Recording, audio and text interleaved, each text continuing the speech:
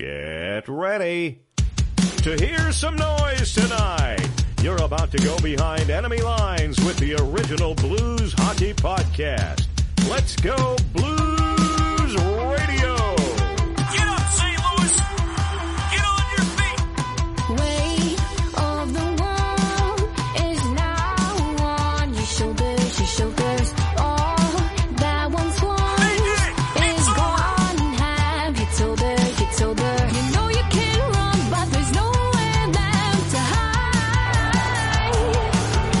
The game is over. The series is over. The wait is over. You started a fire. You started a fire.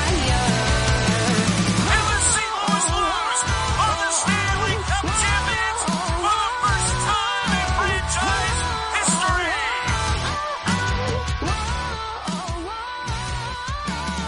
This is Let's Go Blues Radio, the original blues hockey podcast for your Stanley Cup champion, St. Louis Blues. This is Season 8, Episode 11, franchise episode number 197. I am your host, Jeff Ponder.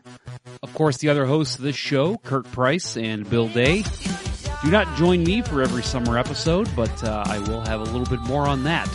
So stay tuned. Big thanks to the Wild and Free for the use of their song Fire that you hear in the open. Make sure you check them out on YouTube as well as any other social media channel. They have an album coming out in the fall, so don't have a date yet, but they're good stuff, very good stuff. So if you like some local music, some local rock, give them a chance. The Wild and Free. Also want to thank Tom Calhoun for the open there. Tom does a great job. PAGuyTom.com is where you can find him on the web. Well, folks, make sure you check out the Let'sGoBlues.com shop and consider buying a shirt, mug, or sticker. All proceeds go back into the show. If you haven't checked out the shop in a while, Kurt did add some pretty cool stuff during the playoffs, some Play Gloria stuff, and just some really neat things. So if you haven't seen it in a while, go check it out, letsgoblues.com, and then go to the shop tab there at the top. If you haven't already, subscribe to our show on Spotify, Apple, or Google Podcasts, or wherever you get your podcasts. You can also listen over at letsgobluesradio.com. Also give us a 5-star rating on Apple Podcasts, and leave us a review if you deem necessary.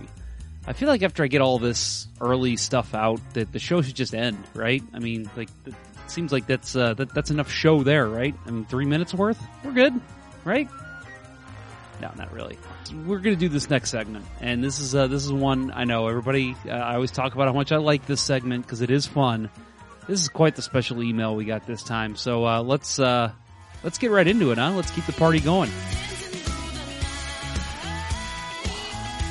So this email comes all the way from, and I'm hoping I'm pronouncing this correctly, Kyoto, Japan. That's right, folks. We got an email here from Japan, and I mentioned this on Twitter when we got this email that it's humbling, honestly. You know, we're a very local thing. You know, we talk about the NHL, but we're the St. Louis Blues. We're a St. Louis Blues podcast. We talk about the local team, and you know, and I talk to other podcasters from around the world, and they always talk about, you know, how it's so weird that they'll look at their listener downloads and they got listeners in Germany and Australia and just random.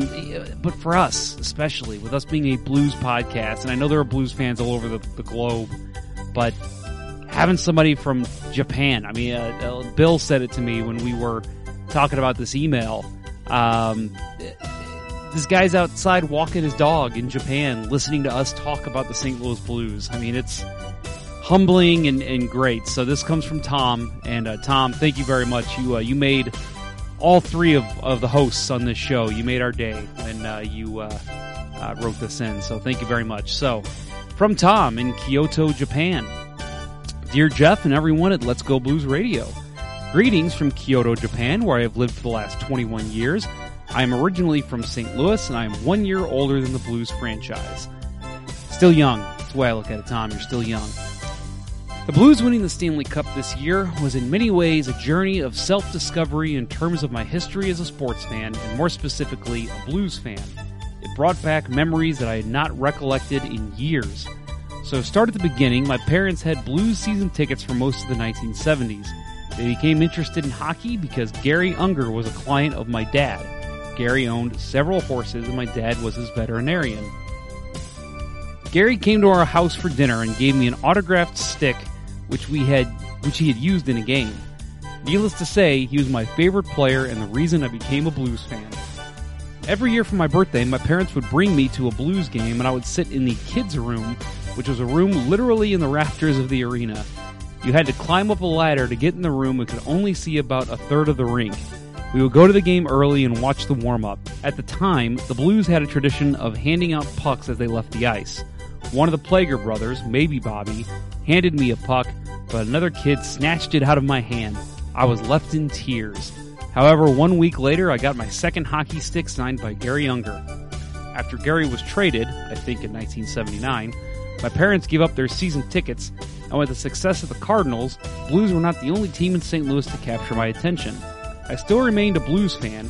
Several of my memories of the 80s include listening to Mike Crombie's overtime goal against Pittsburgh in 1981 and going to the series-clinching game against the Toronto Maple Leafs in 1986, which sent the Blues to the Western Conference Final, leading to the Monday Night Miracle. Just to speed things up, my life as a Blues fan went like this. Every spring brought the playoffs, and every spring brought a first or second round loss. If I was lucky, the Blues would be playing on Mother's Day. Somewhere along the way, I didn't expect too much from the Blues. Echoing the sentiments there, Tom. I hear ya. As I mentioned before, I have lived in Japan for the last 21 years, which has made following the Blues and many other teams interesting. Games start at 9 a.m. here, usually when I am working. I teach at a Japanese university in high school. Not being able to watch games has never really bothered me because I grew up listening to great radio broadcasters like Dan Kelly and Gus Kyle, then Ken Wilson, oh baby. I prefer to listen to Chris Kerber than try to watch the games on live streaming. I'm with you, Tom. Big fan of Kerber here. Friend of the show, Chris Kerber.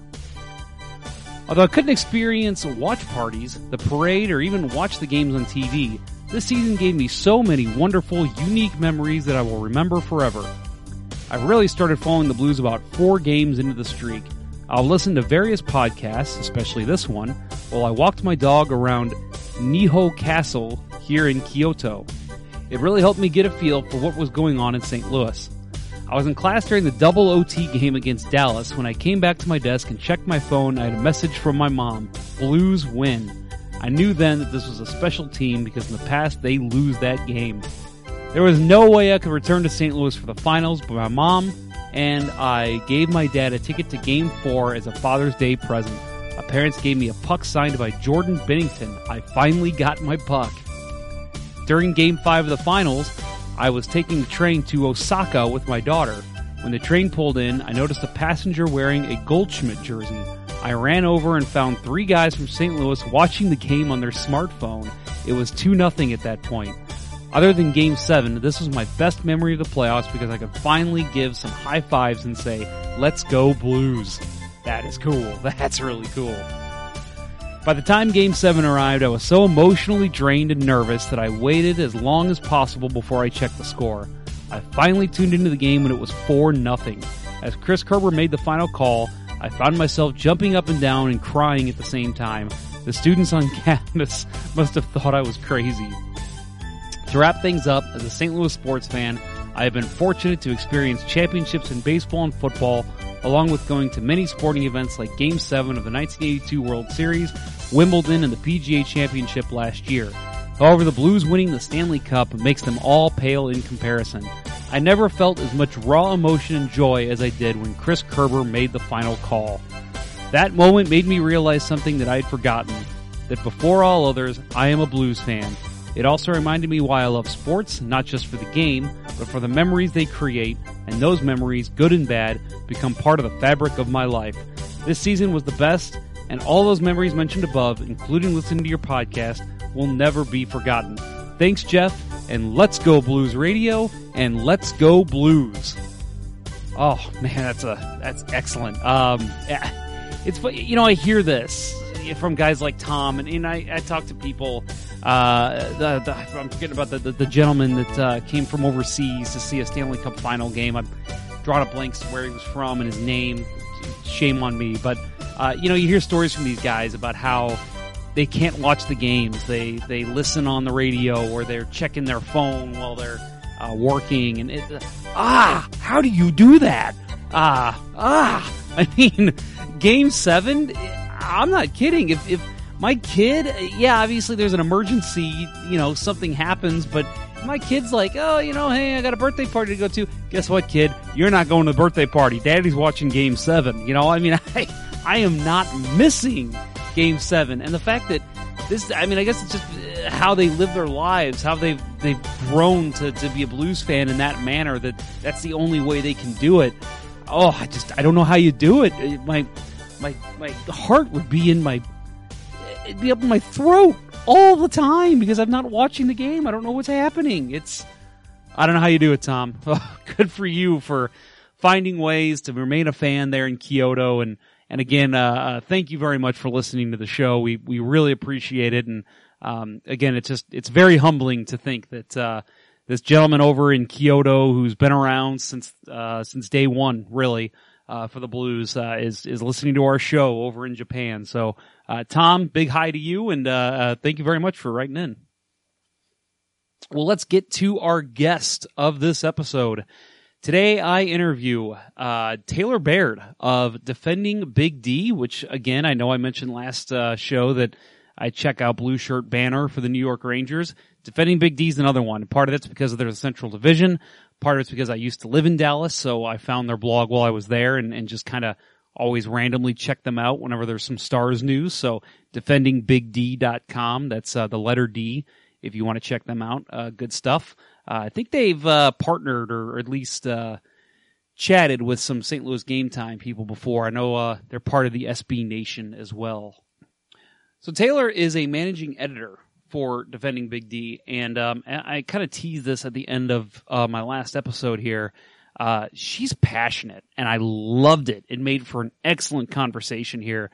So you're going to hear a lot of passion here from Taylor. It was so passionate, and it got me so involved in the conversation that we didn't even talk about the 0-1 series in the semifinal when the Blues swept the Stars. That didn't even come up. I didn't even realize it until after the conversation ended that we didn't even talk about it. And it's shocking because the best game I've ever attended was that year. It was Game 4. My dad took me and my friend Nathan to Game 4 when the Blues swept the Stars. Chris Pronger scored late. They won that one 4-1. I was really wanting to talk to her about that series and how it was kind of like a turning of the tides for the Blues and the Stars, because before that it was kind of like the Stars had owned the Blues.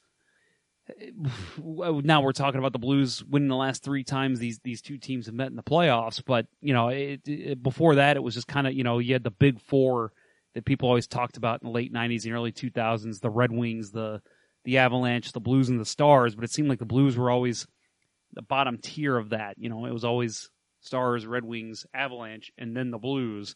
So for the Blues to win that series, it was just, I remember how uplifting that was, even though they lost to the Avalanche the next round.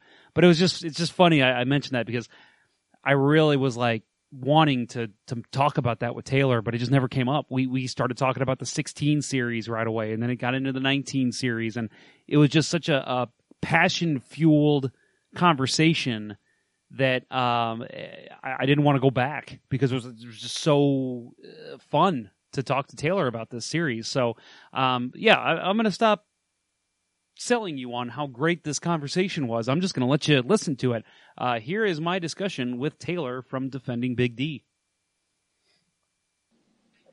Today, we are talking Dallas Stars on Let's Go Blues Radio Behind Enemy Lines, and I am joined by Taylor Baird, the managing editor of Defending Big D. If you've never checked out Defending Big D, they're a great resource for Dallas Stars hockey. One of the best there is. As some of you know, I used to live in Dallas, and this was basically my number one source when I wanted anything, any news on the Stars. I still use them. because obviously they're in the same division as the Blues, so it does come in handy at times. All-time record for the Blues against the Minnesota North Stars / Dallas Stars. It's 291 games played. The Blues have a 135, 107, 43, and 6 record. That's 6 overtime losses, 43 ties. So since this is kind of a split between the North Stars and the Stars, which if you already listened to our Wild episode, we talked a lot about the North Stars. We're not going to do a lot of that here, but since it's the same franchise, we're going to go by a lot of the same statistics here. First St. Louis game versus the Minnesota North Stars was on October 11th, 1967. That was a 2-2 tie. That was Bob Plager's first game as a St. Louis Blue. So that's very important for Blues fans, as Bob Plager is still the longstanding member of the St. Louis Blues. He had 1 assist in that game. Blues' first meeting with the Dallas Stars came on October 16th, 1993. That was a 4-0 loss for the Blues. The first penalty shot in St. Louis Blues history came against the Minnesota North Stars. Jimmy Roberts on April 27th, 1968. It was actually in the playoffs. No goal, but the Blues did win that game 4-3, and then obviously won that series to go on to their first Stanley Cup final. And then also, just a couple more notes. I mean, there's been a lot of history, obviously, between these teams. May 3rd, 1968, Ron Schock scores a playoff overtime goal at 22:50 for a 2-1 St. Louis win to send the Blues to the Stanley Cup final in their first season. So that was when they won that series to go on to the final. Ron Schock was the big scorer in that one. Another big note, Mike Liut, his first start as a St. Louis Blue. That came on October 24th, 1979 in Minnesota. 5 goals allowed on 29 shots in a 5-2 loss. And then also we mentioned the first penalty shot. Also the Blues' first penalty shot goal came against the Minnesota North Stars.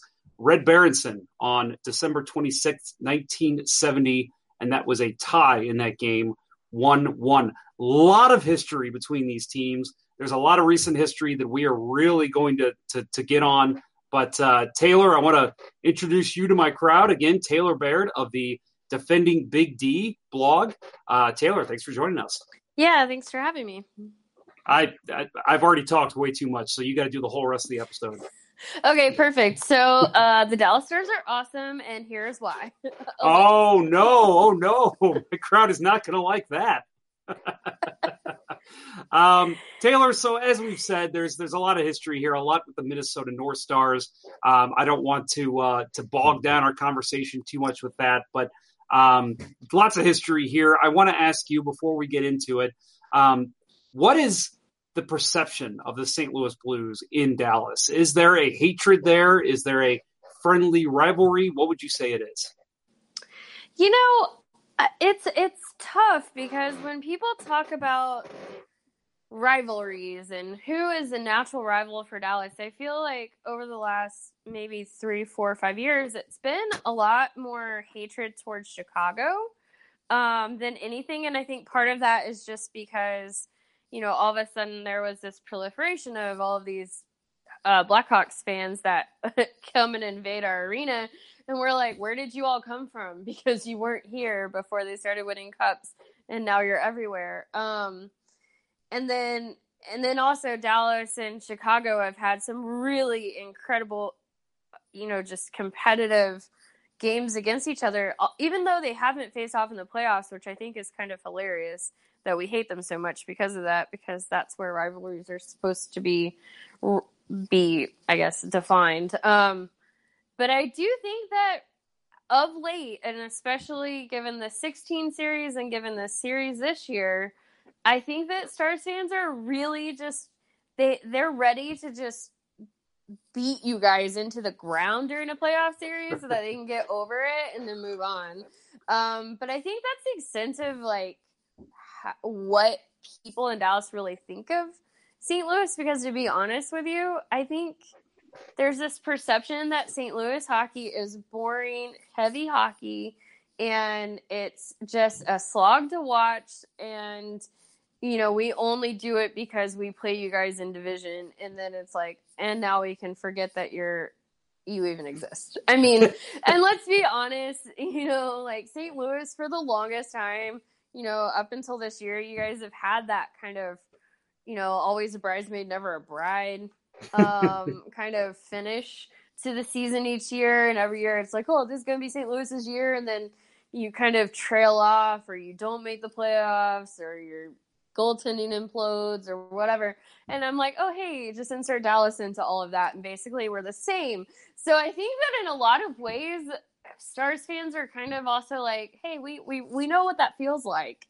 And so we don't make fun of you all that much because we know what that feels like. Yeah, I was gonna say you're preaching to the choir with the talk of fading out and goaltending and floating. Everyone listening to the show right now is shaking their heads, going, "Yeah, before this year, that was every season." Yeah, that was every season, and Dallas has had their fair share as well. And honestly, a lot of it against you guys. So I think that.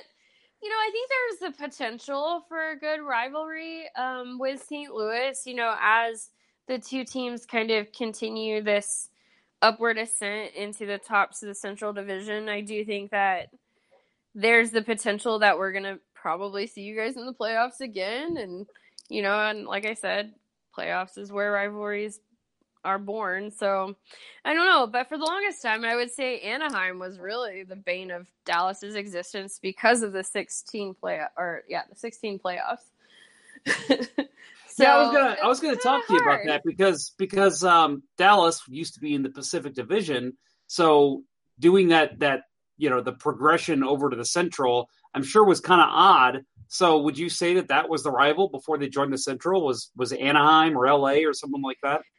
It was it kind of depends on what era you're kind of talking, right? Because in the late 90s, early 2000s, it was Detroit, Edmonton, Colorado, right? Like those were our big three that we always seemed to kind of go up against in the playoffs. And then like you said, we went over to the Pacific, and we've had some really epic battles against San Jose, including like some ridiculous 6 overtime to get to the last time we appeared in the Western Conference Finals back in 2008. So, I mean, when you wake up at 2-something in the morning because you fell asleep on the couch watching playoff hockey, that's how long the game was. And it was in the Pacific Division, so it didn't start until 9 o'clock, 9:30, 10 o'clock at night. You wake up and you go, wow, they're still playing. And then the game ended at like 3-something in the morning. And you go, wow, now I can go to bed and go to work tomorrow. Yeah, I can go to work in 3 hours. Yeah, it's so I think I guess up until realignment happened, San Jose and Anaheim probably were kind of the two that were duking it out in terms of, I guess, what you consider rivalry. Although I will say that because of Dallas's inconsistency with making the playoffs the last 10 years, it doesn't really feel like we have a true hatred for anyone.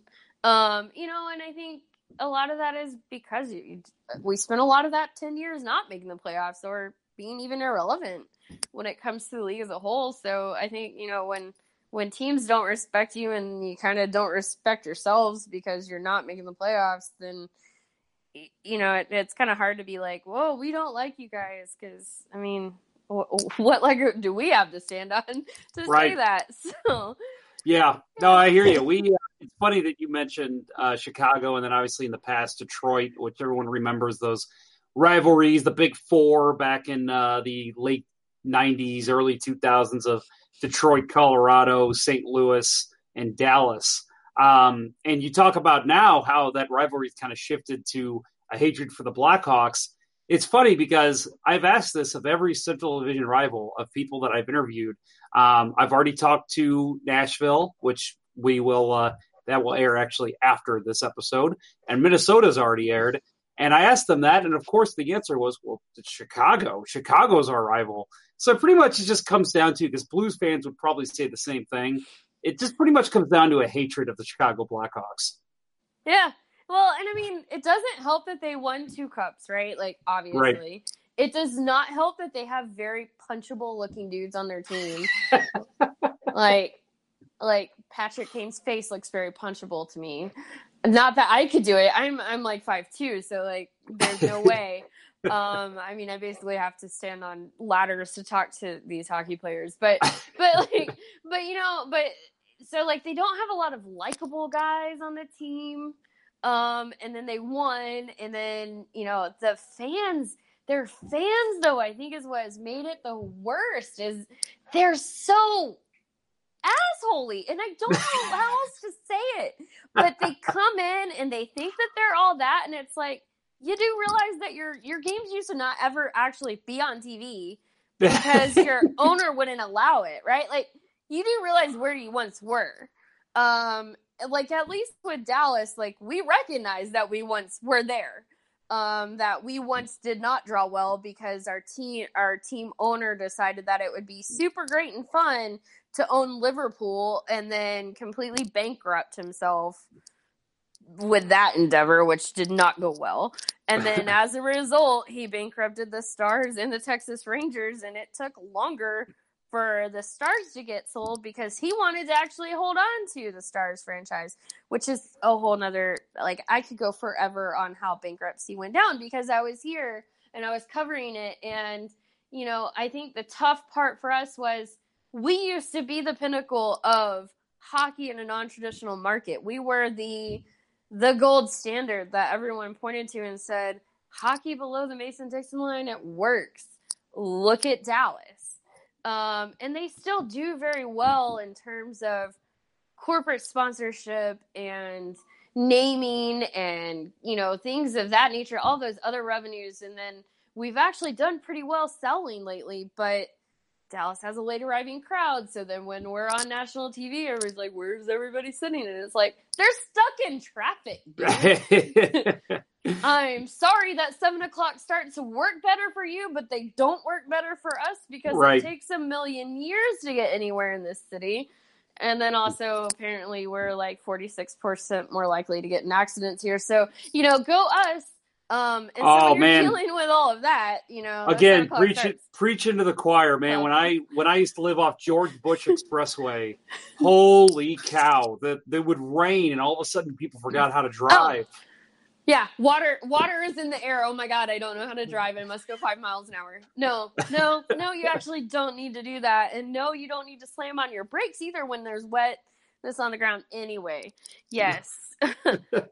So that's a thing. But no, I mean, like, I do think that Dallas is on the rise, and I do believe that the on-ice product, obviously it has resulted in their off-ice production as well. But, it was kind of in those times where we're not making the playoffs, and now the Blackhawks have won, and now our arena is being taken over because you can sell the tickets at twice what you paid for them because it's apparently much cheaper. I mean, Dallas in general has a cheap ticket, and so we end up in a situation where when the Maple Leafs come to town, I've talked to people and they have told me this, it is cheaper for them to fly to Dallas and stay for a weekend and buy tickets here than it is to buy tickets in Toronto. And so we end up in a situation where we're so attractive in terms of cost and getting into the games that you get a lot of people who travel down here and they're just like, oh, yeah, I just decided to go watch my team because I can't watch them at home because I can't find tickets or I can't buy tickets or they're $300 for upper levels when, hell, $300 gets you on the glass in Dallas. Wow. Yeah, no, I've heard that from other people in Toronto as well, that they basically just they basically can do whatever they want in terms of flying anywhere in the North America to go see a game because they can't afford tickets in their own city, so they got to fly elsewhere. I know of some people who have gone and seen games in Florida because it's so much cheaper for them to do that. It's crazy. Well, and then you get a little trip out of it. And I mean, hell, who wouldn't want to go to Florida? And I'm going to be honest with you, and any Blues fans listening, if you haven't made the trek down to Florida, I highly recommend it. But here's the key. You need to stay in Fort Lauderdale on the beach. Do not stay out in Sunrise, which is out in the middle of nowhere and has nothing around it. You stay in Fort Lauderdale, you stay on the beach, you have a nice little beach vacation with a little hockey on the side. It's an awesome trip. My girlfriends and I have done it 3 times. Wow, that's fantastic. Highly recommend.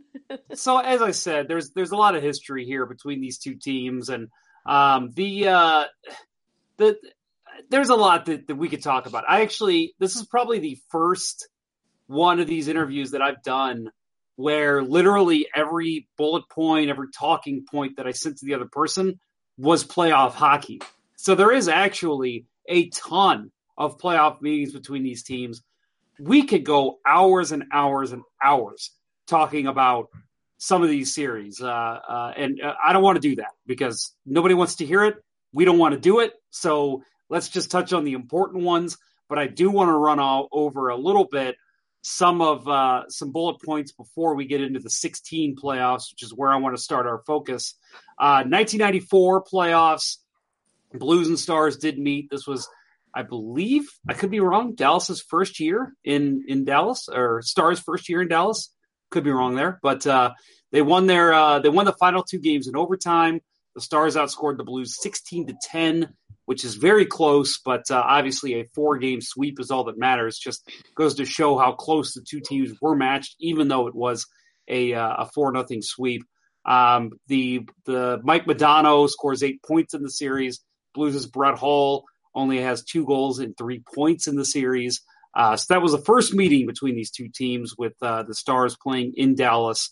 1999 was the next time, and this was important because Brett Hull left the Blues that summer, joins the Stars, meets the Blues in the playoffs, and the Blues had just come off a big win against the Phoenix Coyotes at the time.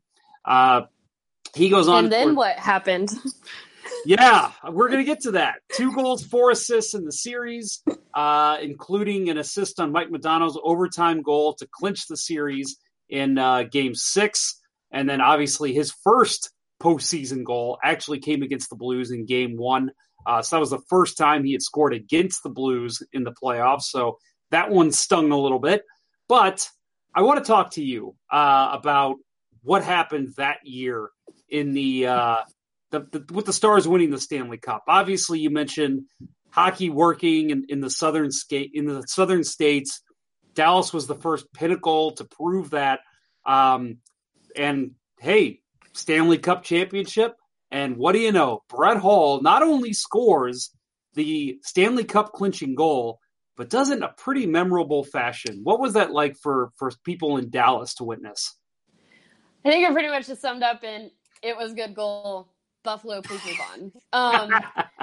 I mean, still to this day, 20 years later, we still have Buffalo fans saying that our cup win is somehow less legitimate because it shouldn't have happened. But here's the thing that people forget, or that Buffalo fans don't want to admit to themselves. Dallas won in Game 6. There's zero guarantee that had that goal not been allowed, that A, they wouldn't have won the game anyway, or B, that you would have won and then gone on to win a Game 7. So kind of irrelevant in terms of, but what could have been? It wasn't a Game 7. It wasn't a cup. It was cup deciding goal at the time, but it wasn't like it was the very end of the rope and it was winner take all at the very, very last, 7 overtimes Game 7. So, yeah, cool. All right. You didn't think that goal should have counted, but whatever, dude, because it did. And then also, that doesn't mean that our cup win was any less than any others. And then just move on, man. It's been 20 years, and the league has come out multiple times and said it was a good goal. And Brett Hull has a fantastic shirt that says it was a good goal. Like, just get over it already. Go out and worry about getting your own. Yep. Oh, yeah, I hear you. No, that's it was funny because actually I have had somebody already on for Buffalo, and we talked about that goal, and I could tell his name's Chad. I could tell Chad was still a little upset over it. So something I don't think Sabres fans will really ever get over. Yeah, which is fine, and I guess that's what being a fan is all about, right? But at the same time, yeah, it's been 20 years, but also I'm sorry that it would happen in such a controversial way, but it was a good goal. Right. It just was. So, and the goal call, you know, obviously was pretty fantastic, if I do say so myself. So, yeah, we here in Dallas just kind of, we just say, hey, it was a good goal. We move right on along. The goal call, was that the one where Gary Thorne said scores like 8 times in a row? Yeah, I think so. There's that one, and then there was also one by Ralph Strangis, which he was a longtime voice of the Dallas Stars, and he had a pretty decent, I believe it was a radio call of that, and about how the stars were shining bright in Texas, and you know, I think that always kind of hits you when you're I have from heard that. Texas. Yeah, I've heard that before. I forgot about that call. That's a good one. Yeah. So, you know, I mean, for us, it's whatever, man. Like we're cup winners. It's in the books. And, you know, as far as we're concerned, we just think that Buffalo fans haven't had much else to hang their hats on in the last 20 years, which, I mean, if you look at the state of Buffalo sports, is kind of not that far-fetched. So I think that maybe they just need something to, like, grasp onto. That's new. I do actually feel a little bad for them. I'm not gonna lie, I do feel bad. Buffalo hockey fans are fanatical and they are so supportive of their team, and I do think that it's time for them to be rewarded for it. Oh, I agree. As a whole, I have always felt bad for Buffalo fans, and but I will say, when you know, kind of jumping ahead to the Blues' series here in 2019 against the Bruins, the missed trip on Tyler Bozak, anything else that they want to claim that happened in that series, I don't care, Boston. Just shut up. So I'm with you on that. See, but then Dallas fans look at the series against you guys and say, well, if they had actually called the holding that happened on Zuccarello, who damn near scored anyway, then maybe this series actually would have been different and we would have had a completely different final this year. So, That's true. I mean, I think as fans, we all kind of look back and we say, well, if this had happened or this had occurred or they actually called this or this guy didn't punch the other guy in the face or whatever, we all like to dream in the what could have been. Yeah, I mean, we talk on this show all the time that it's just, you know, people complain about calls, they complain about that kind of stuff going on, but really at the end of the day, for the most part, I think it evens out. I think that, you know, you look at the hand pass goal the Blues suffered against the Sharks, you know, that was devastating, and it was, oh my God, they're going to lose the series now. They came back, they won, and then they got the no call on Bozak in the Stanley Cup final. I mean, it most of these even out. The Bruins could sit there and complain about that. I think there's a couple hits that could have gone the other way in terms of player safety that they had. I think there was one against Carolina that wasn't called. It happens to every team. I just think it's really funny that you're talking about player safety when you guys literally shot a puck into our goaltender's face and he was writhing down on the ground, and then you scored and it was counted. So yeah, don't come at me with player safety shit, because you guys have benefited from that too. So going your way as well. Let's go ahead and talk about that play, because I put it in our notes. I want to talk about that. What was your take on that? Like, especially right after it happened, what were your thoughts? I honestly thought that Ben Bishop had broken his collarbone. That's what it looked like. And I think it was probably, you know, I think the thing I come back to is, what if that had been 2 inches to the left and it had hit his windpipe? And what if we were actually talking in a very different scenario of a goaltender who couldn't breathe and was down on the ground? You cannot tell me that then should have counted, right?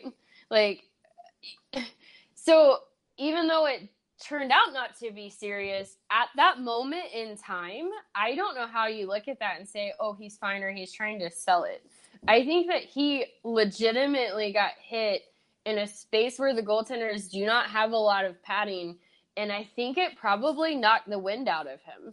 And, you know, and like I said, if it had been 2 inches the other direction, maybe this is a completely different conversation about player safety that should happen. But I also look at the fact that there's a goaltender who is down in a prone position where I mean, let's be honest. What would have happened if the puck hadn't been elevated?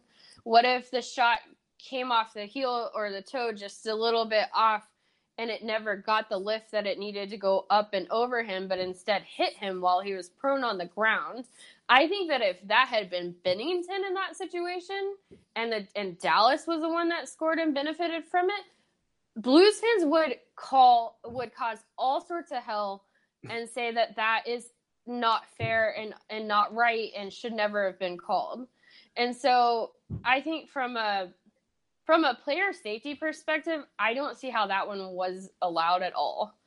And I'm not, and like, honestly, Dallas didn't deserve to win that game. We all know it. They completely collapsed. It shook the team completely, and Bishop never should have been allowed to stay in after that shot. He probably should have been pulled for precautionary reasons anyway, but then he allowed the very next shot, and I think partly because he got bombed basically straight near the same place. And, you know, I don't see how you look at that play and think, oh yeah, that's totally fine. But so let me ask you, where does the blame go? Does it go to the referees or does it go to the Blues? It goes to the referees because they were the ones that had the authority to make that kind of the rules basically say if in the referees' opinions the player is in a prone position or whatever, then they can waive the goal off. They can waive the goal off. They can blow the play dead. I mean, I think I'll agree with you. I'll agree with you because I said the same thing. I don't blame the Blues for continuing to play. I blame the referees for not blowing the play dead. A referee or a goalie, a player in that position. It's not like he was in the corner away from the play. You know the puck's going to go right back to where he was. Referees should have blown the play dead. Exactly. And so no, I don't blame them, and I don't blame them for trying to take advantage of the fact that the goaltender just got totally shook up on a very similar shot, and then you do it all over again, because obviously you find any weaknesses you can find in the playoffs to exploit, you do. But, you know, I think that there were coaching decisions that I would have made differently if I were the one making the call, which obviously I'm not. I would have pulled him anyway, regardless of what he said. But it's easier to also say that because you've got Anton Khudobin, who could go in and had been stellar for Dallas all season long, and so there's a comfort and confidence there. Whereas, like, if you look at 2016 in that series with Niemi and Lettinen, it was basically like playing hot potato on which one was going to collapse today. So, you know, I think that it like with that context, I would have probably played it differently this season in that play. I would have just pulled them all together, even if he said, oh, no, I'm fine. But, I mean, it's tough when you've got a Vezina caliber goaltender saying, I'm good to go. It's kind of hard to argue. Well, the fact that Bishop has had injury problems in the past, even this past season, and, you know, he's the type of guy that probably knows when he can't go. So when he says, I'm fine, I'm going to stay in, you got to trust the guy. So it's tough. It's definitely tough, but I'm with you. I think that if I'm Jim Montgomery, I'm probably just saying, you know what? It's a 3-1 game. Let's get you rested for next game. Rewrite for next time. Yeah, exactly. Yep. But, you know, and then at the same time, like, that was just one game in the series. Dallas came out and actually had the series lead. They had control. They had every opportunity in the world to end that series in Game 6. Yes, they did. And they did not. Yeah. And so, I mean, you know, at the end of the day, you didn't show up for Game 6. And, I mean, that was tough to take to your home fans because they're like, what is this? And I'm sitting there in the postgame going, dude, coach, what happened? Yeah, right. And Monty's kind of like, you know, the guys, they wanted it so badly, you know, and so many of our core remember the 16 series and how that happened. They wanted it so badly, and they wanted it so badly for their home fans that it was almost like they kind of got away from the system. And so there was too much kind of free agent or independent maneuvering out there, and so they ended up just kind of not playing as a unit, which is obviously the worst thing to do in a team sport. So, Right. I mean, like, so they did it to themselves. And let's be honest, like, I think that the fact that Game 7 against St. Louis and Dallas, it went into overtime. Bishop was playing out of this world. If anything, I feel like he deserved better. Not necessarily the Dallas Stars as a whole, but Ben Bishop deserves so much better than he got. Oh, I'll Game agree with 7. you 100%. I mean, I was obviously happy with the result, but I kept watching that game and just thinking, Ben Bishop deserves this more than anybody on the ice. Anyone in the arena, he deserves Correct. this because he played his ass off, but the Stars just could not score a goal for him. And that is the unfortunate downside. And I think it's very curious because when we go back and we look at the 16 series, right? Dallas was, we're going to outscore you and outscore ourselves because we don't know how to defense and we don't got the goaltending. So we're going to try to win every game 7-6 or 6-5. And we're happy with that because, hey, we can score all of the goals. And then it's funny to see how quickly they changed about 3 years later, where it was much more defensive minded. And I think that part of that is a result of roster construction in the sense that Dallas had no scoring depth to speak of, like, at all. And then also, it's also partly the fact that they finally had some good defenders on the team. John Klingberg is there. Issa Lindell is there. Miro Heiskanen is the godsend from above, and I love him already.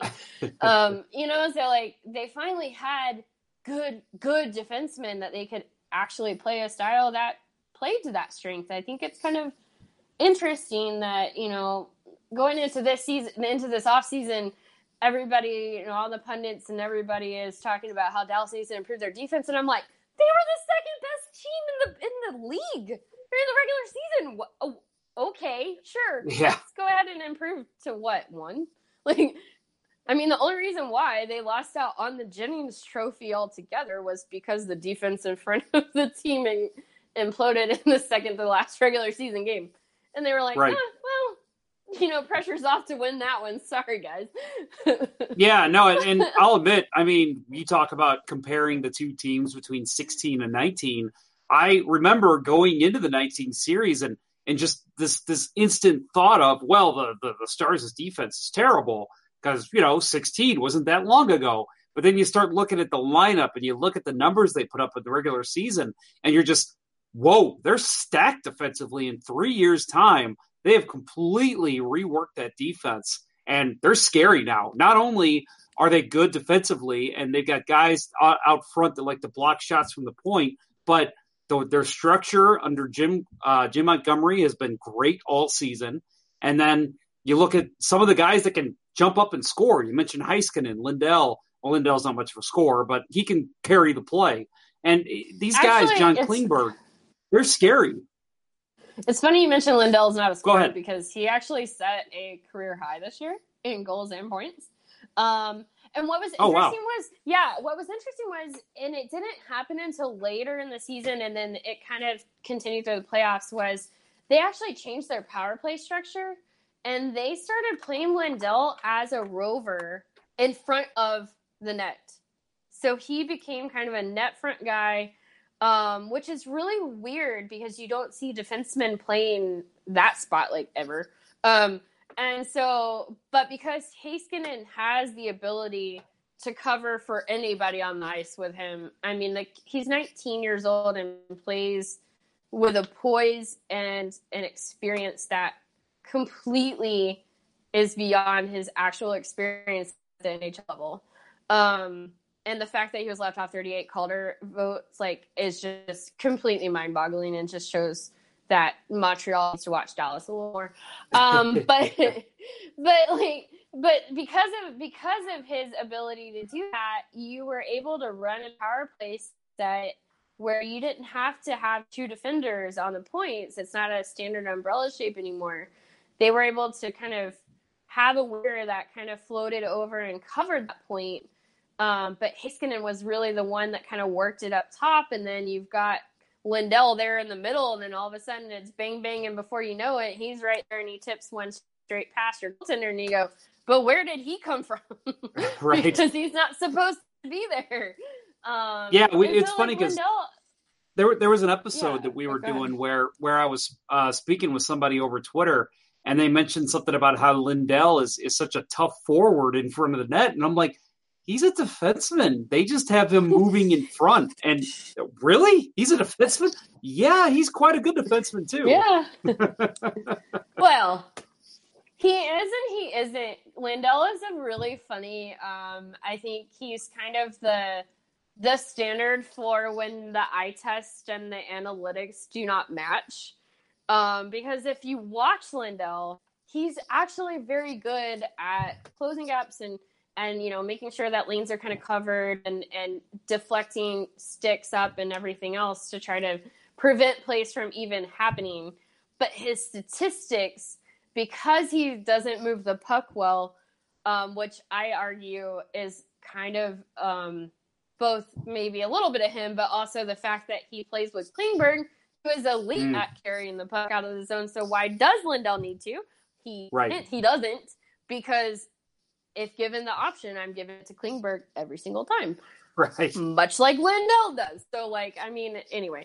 But, yeah, he's a fascinating case because his statistics basically put him as one of the worst defensemen in the league. But yet, him and Klingberg are so symbiotic, and the two are so comfortable with each other, and they can cover for each other's weaknesses that it actually ends up being a fairly good defensive pairing for Dallas.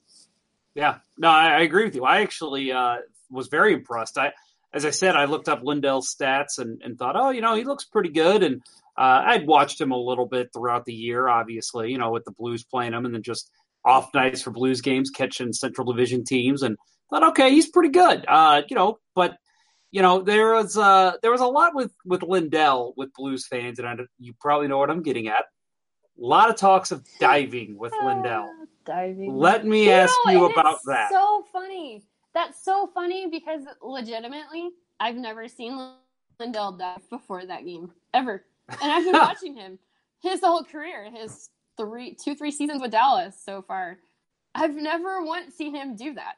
I think that what a lot of people don't want to admit or don't want to contextualize with what happened there was the fact that St. Louis was getting away with absolute freaking murder when it came to calls. And I mean legitimately honest. I know. Had a lot of times where holding, slashing, hooking, tripping, whatever, just was like, oh no, that wasn't a penalty. And then Dallas does it, and it's like, yep, you're off the ice. And it's like, what are y'all doing? How are you calling this evenly? Hint, you're not.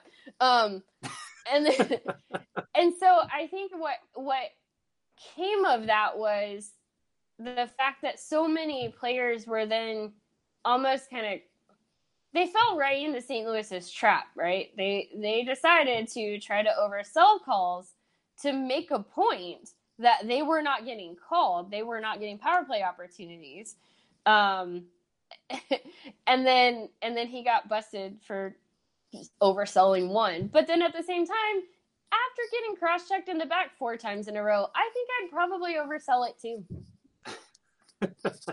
And by Robert Bertuzzo, who is a big man. Yeah, Lindell may be tall, but he is not a big guy. He's actually quite slim. He's got that very European style about him, much like John Klingberg is not a very large human being, although he's very tall. But they're not big guys, they're built more for speediness and sneakiness than I'm gonna bull rush you over. So yeah, I mean, did he sell it? Sure, he absolutely did. But it's not like he's some diver and now needs to hold that label for the rest of his career, because hint, he's not. And then also, I think that it completely discounts the context of exactly what happened that led up to that, and lets St. Louis completely off the hook, and they're just like, whoa, dope. But yeah, well, did you see your guy? Because he did the same thing, actually, right after Lindell then got up and cross-checked him, and then all of a sudden he was shot like he'd been killed on the ice. So, like, I mean, it was not a good look on either team, that sequence, in my opinion. I agree. And so, like, somehow Lindell comes out of this, like, the villain, and I am kind of shocked that that's the case because it really should be both of them. But, sure, okay. But the context of what happened leading up to that, I feel like, is really important. It's Lindell, funny to hear you talk about, like, how, Stars fans are we're kind of complaining that the calls weren't going their way, which, I completely see. I'm a pretty subjective fan, and I saw it myself. And it's just funny because go 2 series later for the Blues, this is exactly how Blues fans sounded going against the Bruins. It was, well, we get called on everything, and the Bruins are getting away with murder.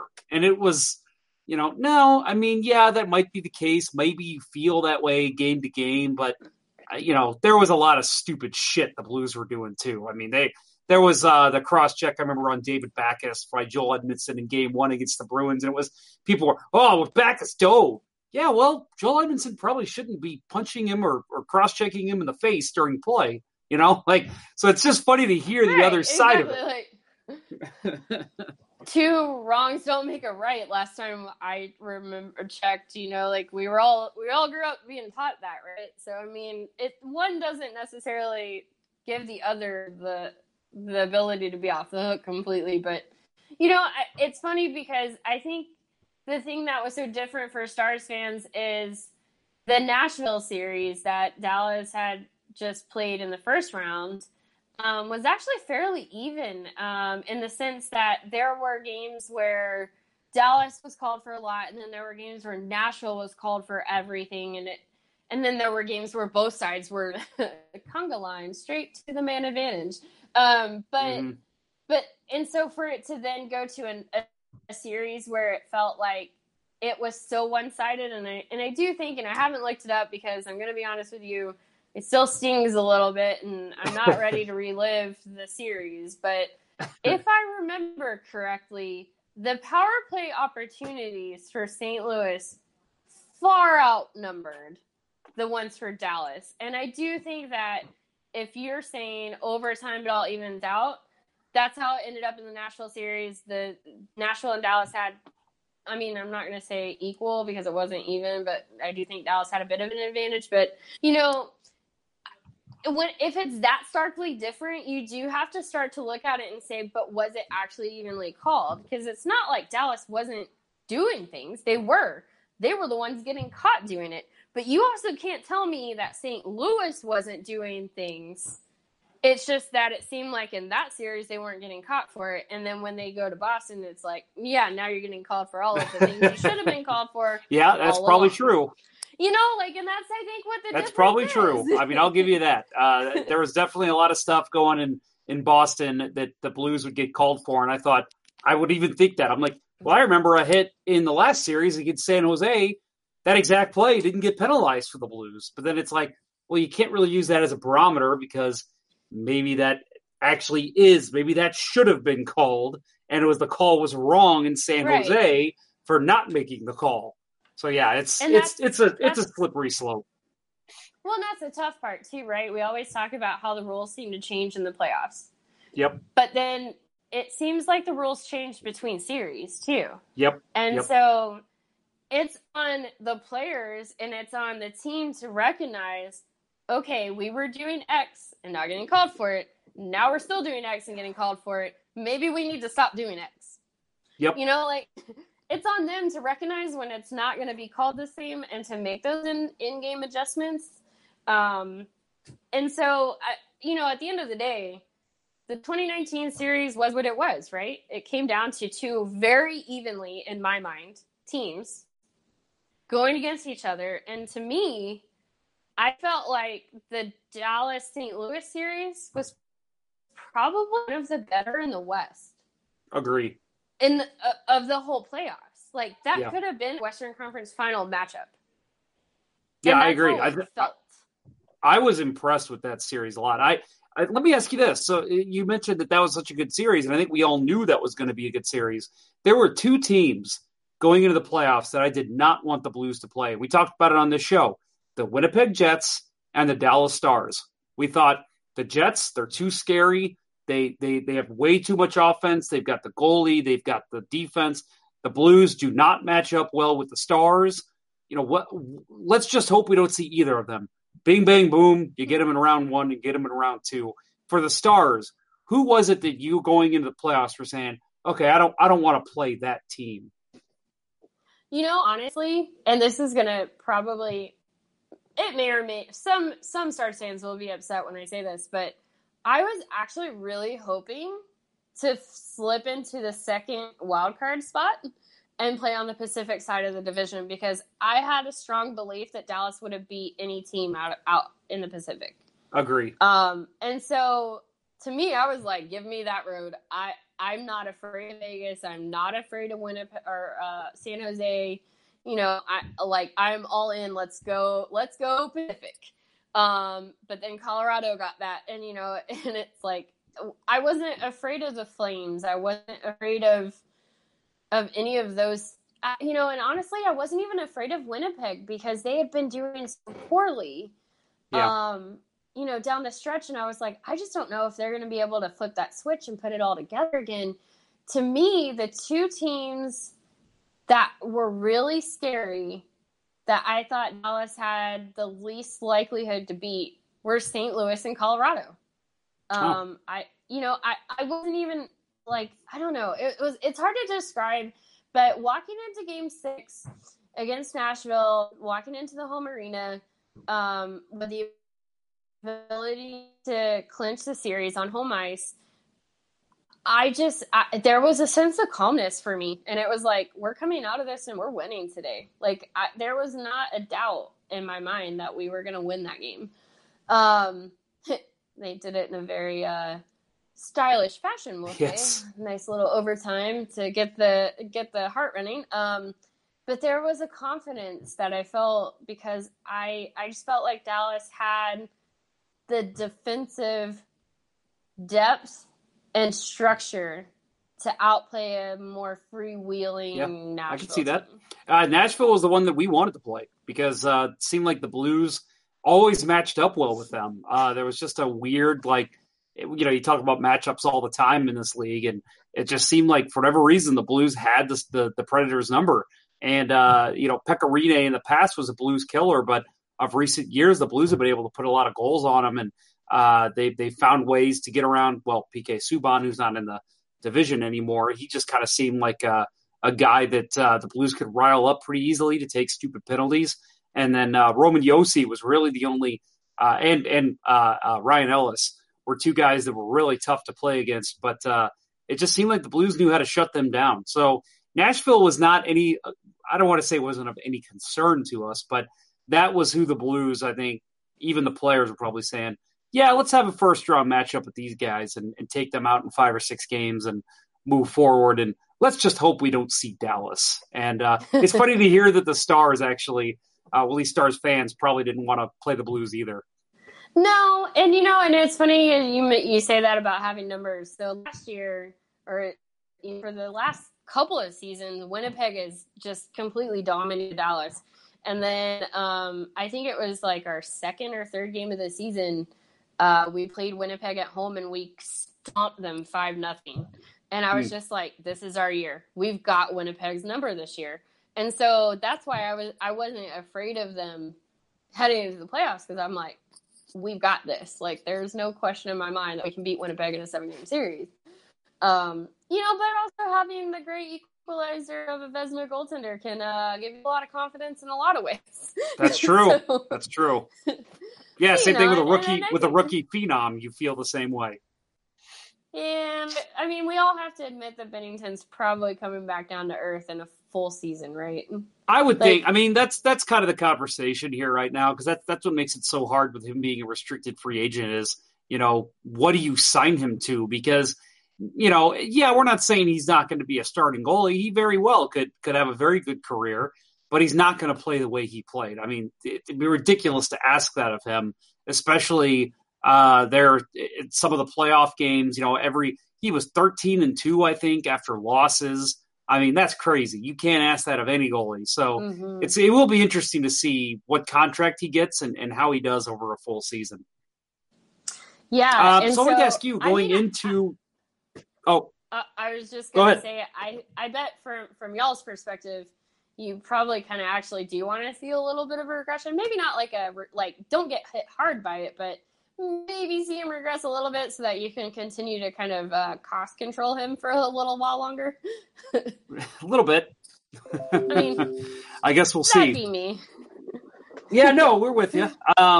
So I wanted to ask you, obviously the Blues, it's funny, we're recording this here on July 2nd. So free agent frenzy is I guess just about over. I think there's only like 1 or 2 signings today, but the Stars. There were 10 signings today. I'm way off. Holy cow. There were 10, according to Cat Friendly. But I mean, those are I probably couldn't tell you a single. No, I could tell you one name, and it was Dalton Prout, and that's only because I know the name Dalton sticks out to me. But I probably couldn't tell you who. Yeah, that was the one that I noticed, so it's kind of funny you bring that one up. But yeah, so free agent frenzy was yesterday, and it's just funny because you see Blues. I talked about this a little bit on Twitter, and I'm sure that when we have our next live show, we'll probably talk about it too. How with Blues fans, every July 1st, it's why aren't we active? Why aren't we doing anything?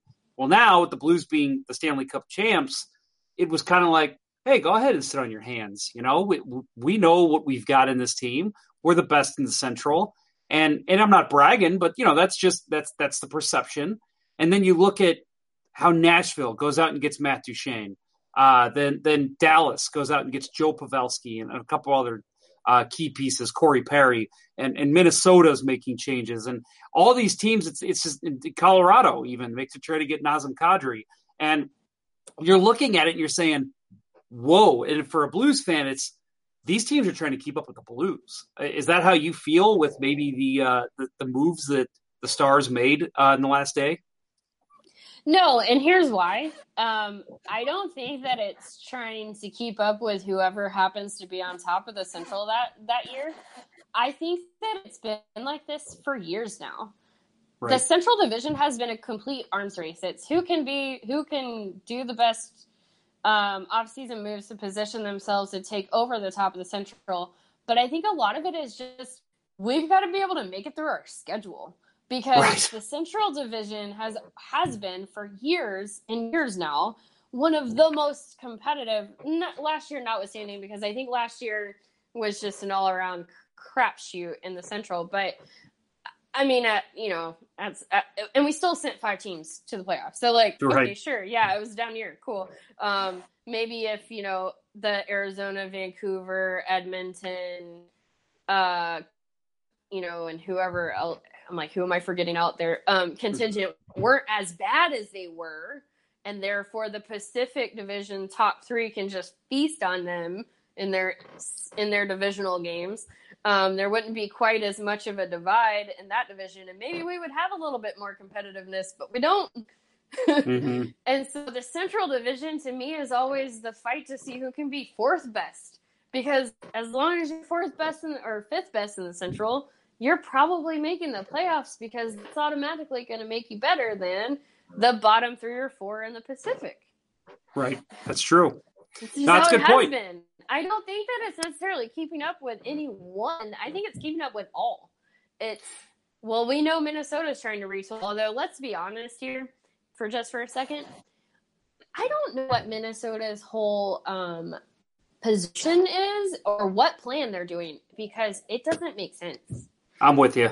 At all. Whatever you're doing up there, I mean, sure. Okay, let's go ahead and try, see how it works. But I think after even all their changes, I would put them as maybe the 5th best in the Central at most.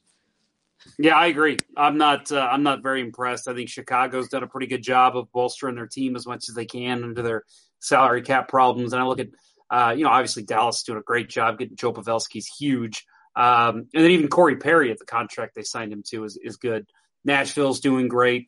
Colorado's doing great things. Blues, obviously, standing pat, doing good things. I look at Minnesota and I say, what's the plan? What are you doing here? Like, what's your goal going forward? And probably in a normal division, what they've done may actually do well. But when you see the rest of your division getting that much better, it's tough to say, oh yeah, we did great and we're going to be able to keep up with these guys. I think at this point, based on conversations I've had with others who cover the league for other SB Nation blogs, they've pretty much told me, they were like, the Central is like, it's a race between Dallas, Colorado, and St. Louis at this point. I think so too. It's between you three. It's going to be a battle to see who wins out. And I do think that the gap is so slim between like those three teams, Nashville. I don't see how Chicago has done enough to overstep two or three of those teams. I don't know if Minnesota's done enough to keep up. And so, I agree. I think what the Central teams need to really be worried about is, did Arizona improve enough? How's Vegas going to do after having to shed cap space this year? Are we going to end up with a team that's actually going to challenge for a wild card spot this season? Yeah, I agree. It just, just let Blues fans have it. Just say everyone's trying to keep up with them. Can you just, I'm going to edit everything out you just said, and that's what I'm going to say. No, you guys got Taylor agrees, because you don't get any other shit as far as Taylor, this was awesome. I appreciate you coming on. We'll again have to have you on in the future for a future episode when the Blues and Stars face off. Hopefully, we'll see another playoff series here soon, because that last one was very thrilling. But I want to ask you how people can find Defending Big D, where they can read your stuff, and then, of course, how they can interact with you on social media. Absolutely. You can find us on defendingbigd.com. We're a member of the SB Nation family, so you can also access us there. And then on Twitter at Defending Big D. And then for myself, I am at Taylor D for Diane Baird, so Taylor D Baird. And you can find me online. I have a very lovely headshot of me with football field in the background, because in my real life, I actually work in sports consulting. So I do this on the side, so I'm all sports all the time. If you want good cat pictures or random sports thoughts, and then occasionally a rant against the man, because I am a woman in this day and age, please feel free to hit me with a follow or touch base with me. I'm always happy to have a conversation. Awesome. Well, Taylor, thank you very much for coming on. I appreciate it. Yeah, thanks for having me. Well, I again want to thank Taylor for coming on. She was an awesome guest, always fun. And again, Defending Big D, great stuff. If you haven't checked them out, an SB Nation blog, they do a great job over there. Twitter handles for the show. Our show Twitter at LGB Radio. Stay tuned there for any news. And I should mention, too, if you're on Instagram, we're also there at LGB Radio. Facebook, you can find us if you search Let's Go Blues. If you're my friend on Facebook, you can, I'm usually sharing the shows on there, so you can find us there. Don't mention that enough. So yeah, check us out. We're all over social media. Of course, we're on YouTube as well, which is where you'll find our live shows, which we'll get to in a minute.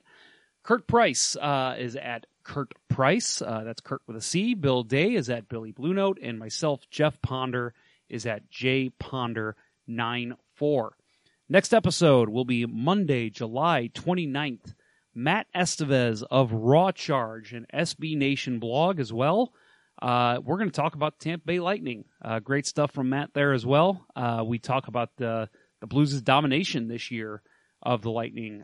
They went 2-0 against them, so kind of fun to talk to somebody who kind of witnessed a lot of history with his team this year, and then have the Blues come in and beat them both games.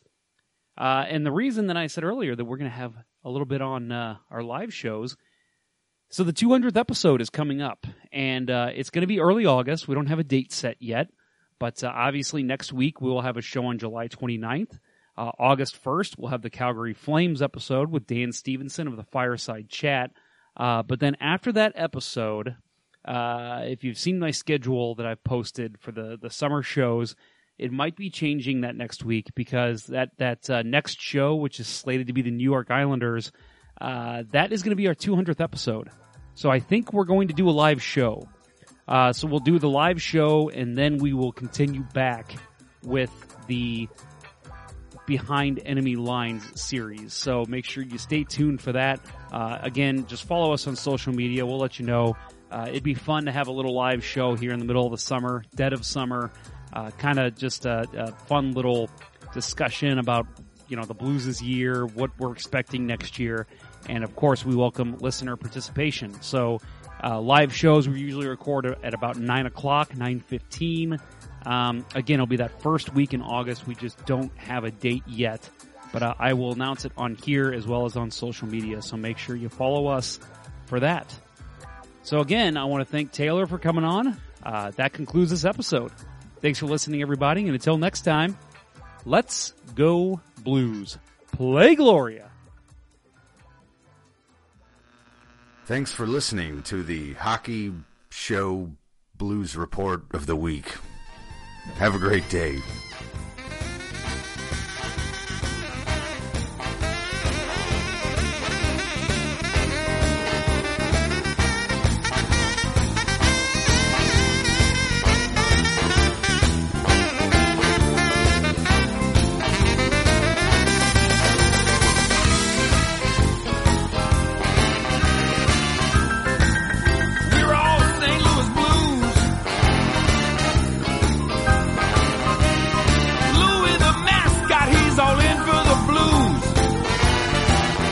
Away from my power play dance. I'm rocking and rolling with the